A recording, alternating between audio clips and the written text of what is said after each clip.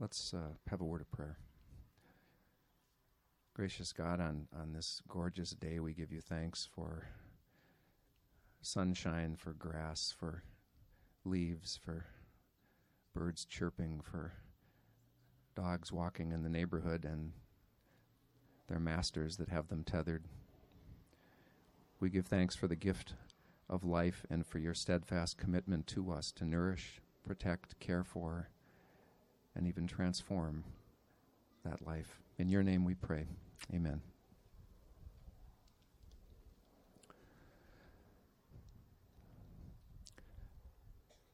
Noah's Ark. It's such a cute story, isn't it?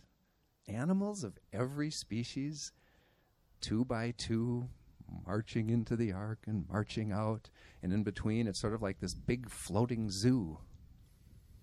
And of course this story, courtesy of our culture and how we take stories and sort of package them for Sunday school and homogenize them to make them seem so nice and so, dare I say again, cute. Be that as it may, for anyone who's listening a little more carefully to this story as it's read, and we all know the story, you have to admit, it's also a little dark. There was a pastor who once did a children's sermon on Noah's Ark, true story. She called the children to the front of the sanctuary and asked them to use their imaginations in thinking about this story. Be careful with that one. What do you see, kids? What do you smell? What do you hear? One child answered, I hear the people in the water outside the ark screaming for help.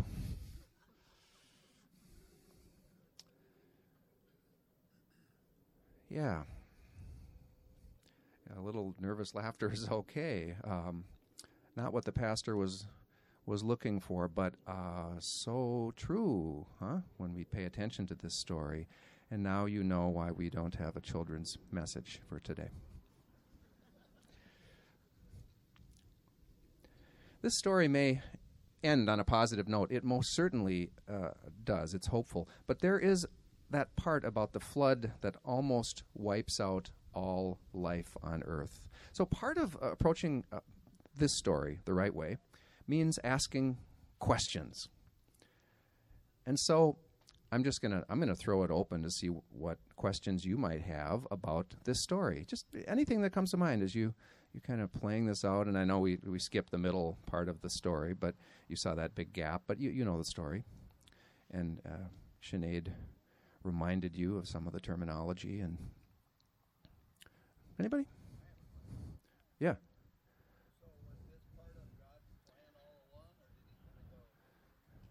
Was this part of God's plan all along, or is God in real time improvising, responding to what is before God? Great question. People would have different answers about that. Anybody else? Yeah, Dave. Is this allegory for the 380 feet of sea level rise and loss of half of the land surface between 16,000 BC and 9,000 BC? That every culture on planet Earth has a myth of the flood annihilating everything? And I'm just saying, Is this an allegory? The way it gets explained from the few that remain after that disaster that never ends. I mean, 40 days and 40 nights Yeah. is like a metaphor for forever, right? 40 days and 40 nights, a metaphor forever. An uncountable time. And an allegory, it's a story that's told in many cultures, the flood story, and what's the significance there. And we'll touch on some of those themes. Any other questions that you have just arise out of the story? Sinead? Yes, isn't that how? In particular, how did you feed all of the predators without using the other animals to feed? How did that work? How did you keep them apart? I mean, this is not a tested, carefully constructed zoo, I would imagine. Yes. Yeah. You're a scientist, aren't you? How did you get 2.6 million? That's how many species exist on the Earth that you can see. And so that's a big, by my way of thinking, that boat wasn't quite big enough to accommodate that. But yeah, you start asking these questions. Like, wait a minute, how did that work? Wow. And any others that come to mind? Yeah, Trish. Clean up. Hello. How did you possibly? Yeah. It was a well-designed ship with a easy drain and flush or something. So, all kinds of Eric, how big's a cubit? Yeah, I'm not exactly sure about that. I know it was a very large. Yeah, Ruth.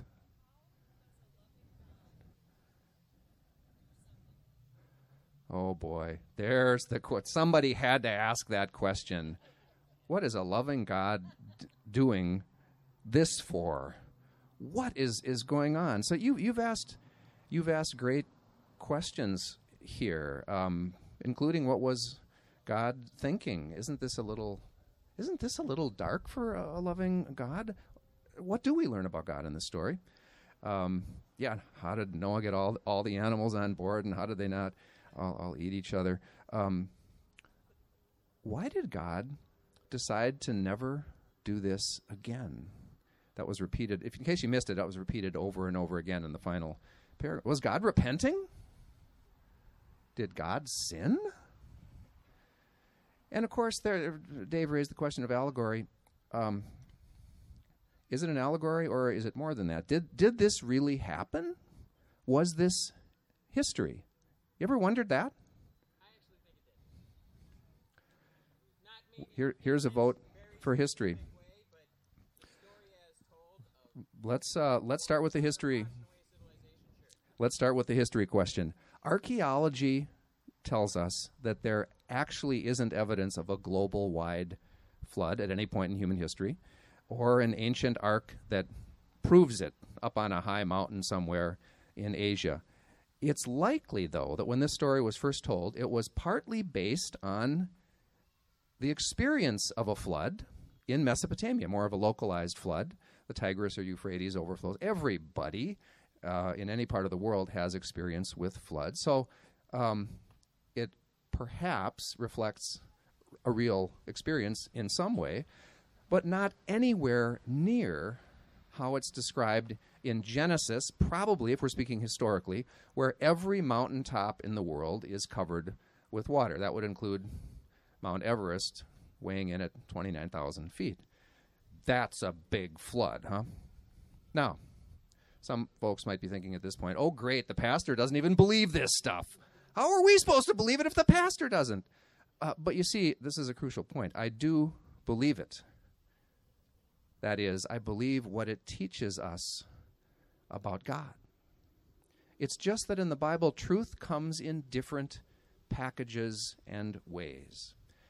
Sometimes truth in the Bible is conveyed through historical events, like Jesus' life and crucifixion, which all historians believe indeed happened. And it's important that it did happen, that it's history. But many parts of the Bible are probably non-historical stories, and clearly there's poetry and there's liturgies. Now, just because something is not history or science doesn't mean it's not true. The story of Adam and Eve in the Garden of Eden is thought by biblical scholars to not be historical, but it is true. It's true, we believe, because it teaches us something that is important and true about our relationship with God. It's a powerful, true story. The first chapter of Genesis, on the first day and the second day, and let there be light and separate the waters, is probably not very scientifically accurate about how the world was created, but its basic point is not science anyway, but theology. Namely, that before there was anything else, there was God who created the heavens and the earth. And that point, a God prior to all the stuff we see around us, had never been made until that point in history, that God preceded everything. It's a theological point. So what does this story of Noah's Ark tell us about God and about us? We've got to get to that question, or Ruth will not let us off the hook. She'll not let until we address that.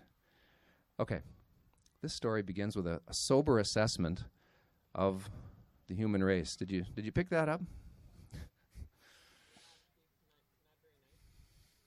We're not very nice.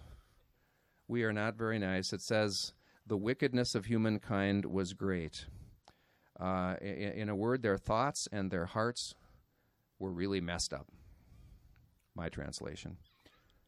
As a result, the earth and all flesh, interestingly, was corrupt and violent.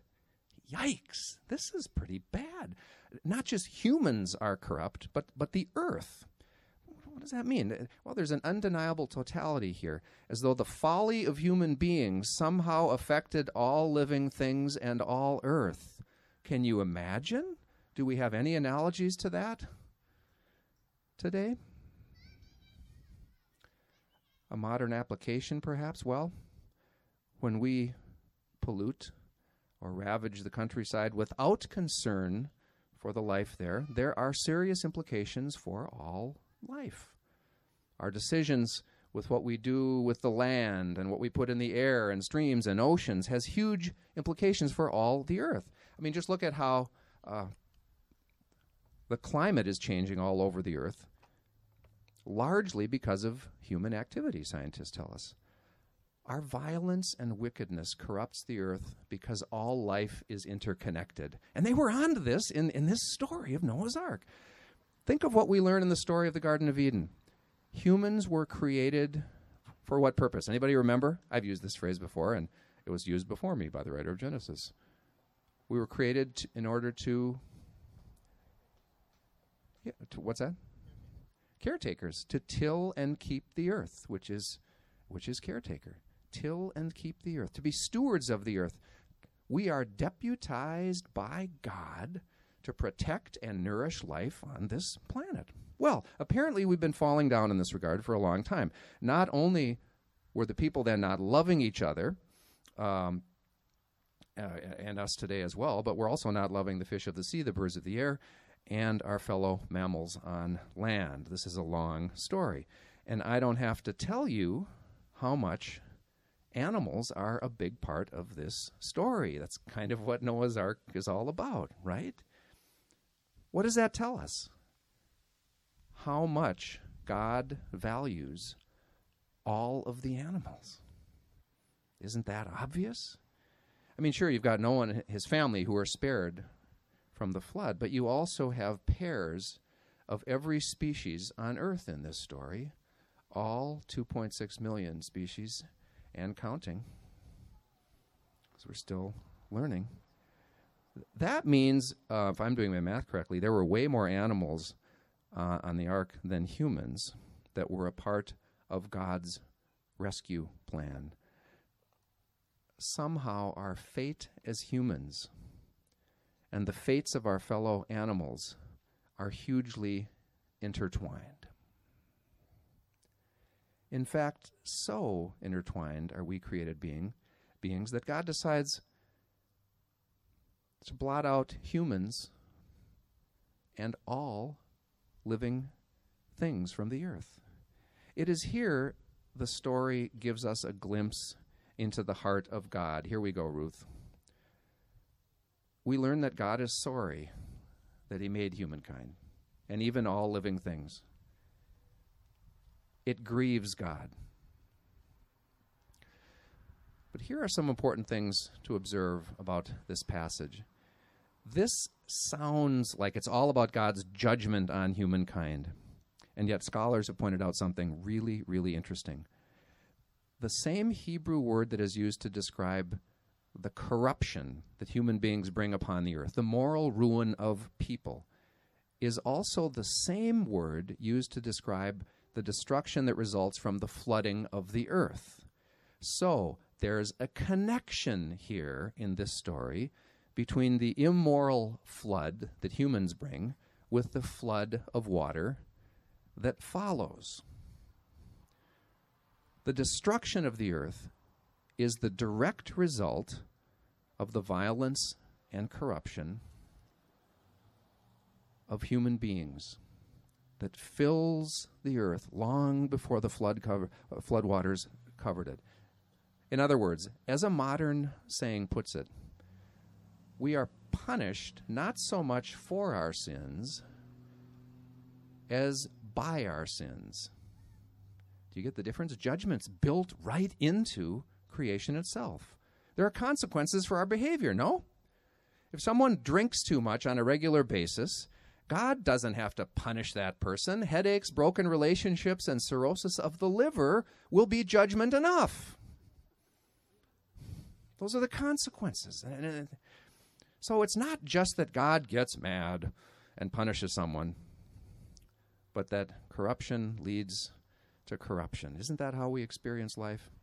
That said, in our story, God, it says, God does wish to blot out human beings. And while he grieves and is filled with sorrow, this is a very personal portrait of God here, God does something remarkable. Did you catch it? He hedges on his judgment and his intent. We know this because it says that God is impressed with this one guy called Noah that he's observed. And so God gets an idea. Maybe this doesn't have to be the end of life on earth. Build an ark, Noah, he says. Ride it out during the flood, and while you're at it, put male and female pairs of all animals in that ark. Are we clear? Why? To give creation a new start after the flood. Remarkable depiction of God here. God improvises, builds in a way out of total devastation. God essentially changes his mind. Then, after the flood devastates every other living thing that is not in the ark, the waters start to recede, plants start growing again. Then God sends a rainbow in the sky, and with it a message. It's a visual sign of his promise. Never again. Never again, says God, will I destroy the earth with a flood. The rainbow is a sign of my promise to you. Did God repent? You be the judge. So not only did God spare Noah and the animals and kind of reboot things, now God appears to repent of his actions. What is going on here in this story? Well, is it because people learned their lesson, they changed their ways, and Noah is now showing them the way? And then, of course, God doesn't have to do the flood thing again because people got it right. Is that what happened? No. We quickly learn in Genesis that God makes this promise not because humanity has changed. Immediately before and immediately after the flood, God expresses the same exact sentiment. Human thoughts and hearts are inclined to do what is wrong. Humanity has not changed in this story. Despite what humanity just went through in the flood, it's a rather traumatic event. They will still bring corruption on the earth. The rest of the Old Testament bears this out. The Jews following this are not faithful. They fail to take care of each other, to worship God. They neglect the poor and the marginalized. In the movie Noah, did anybody see Noah starring Russell Crowe as Noah? It's, oh my goodness. Janelle, all right. I do recommend it. It's a thought-provoking movie. They really get this one scene right. There's a scene where Noah is struggling with why God chose him and his family to survive.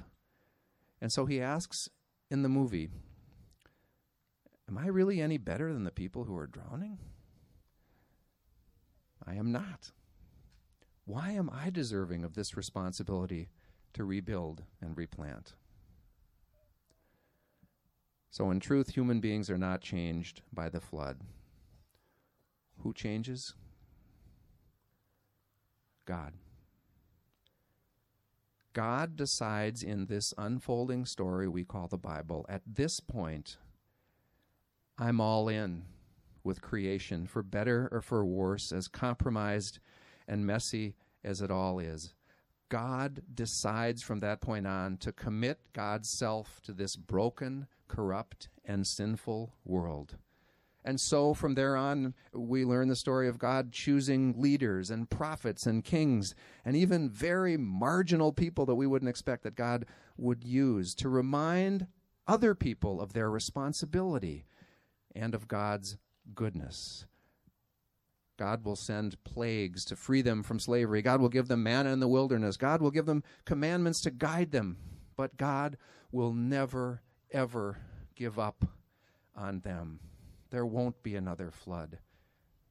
God is in the trenches working it out with us.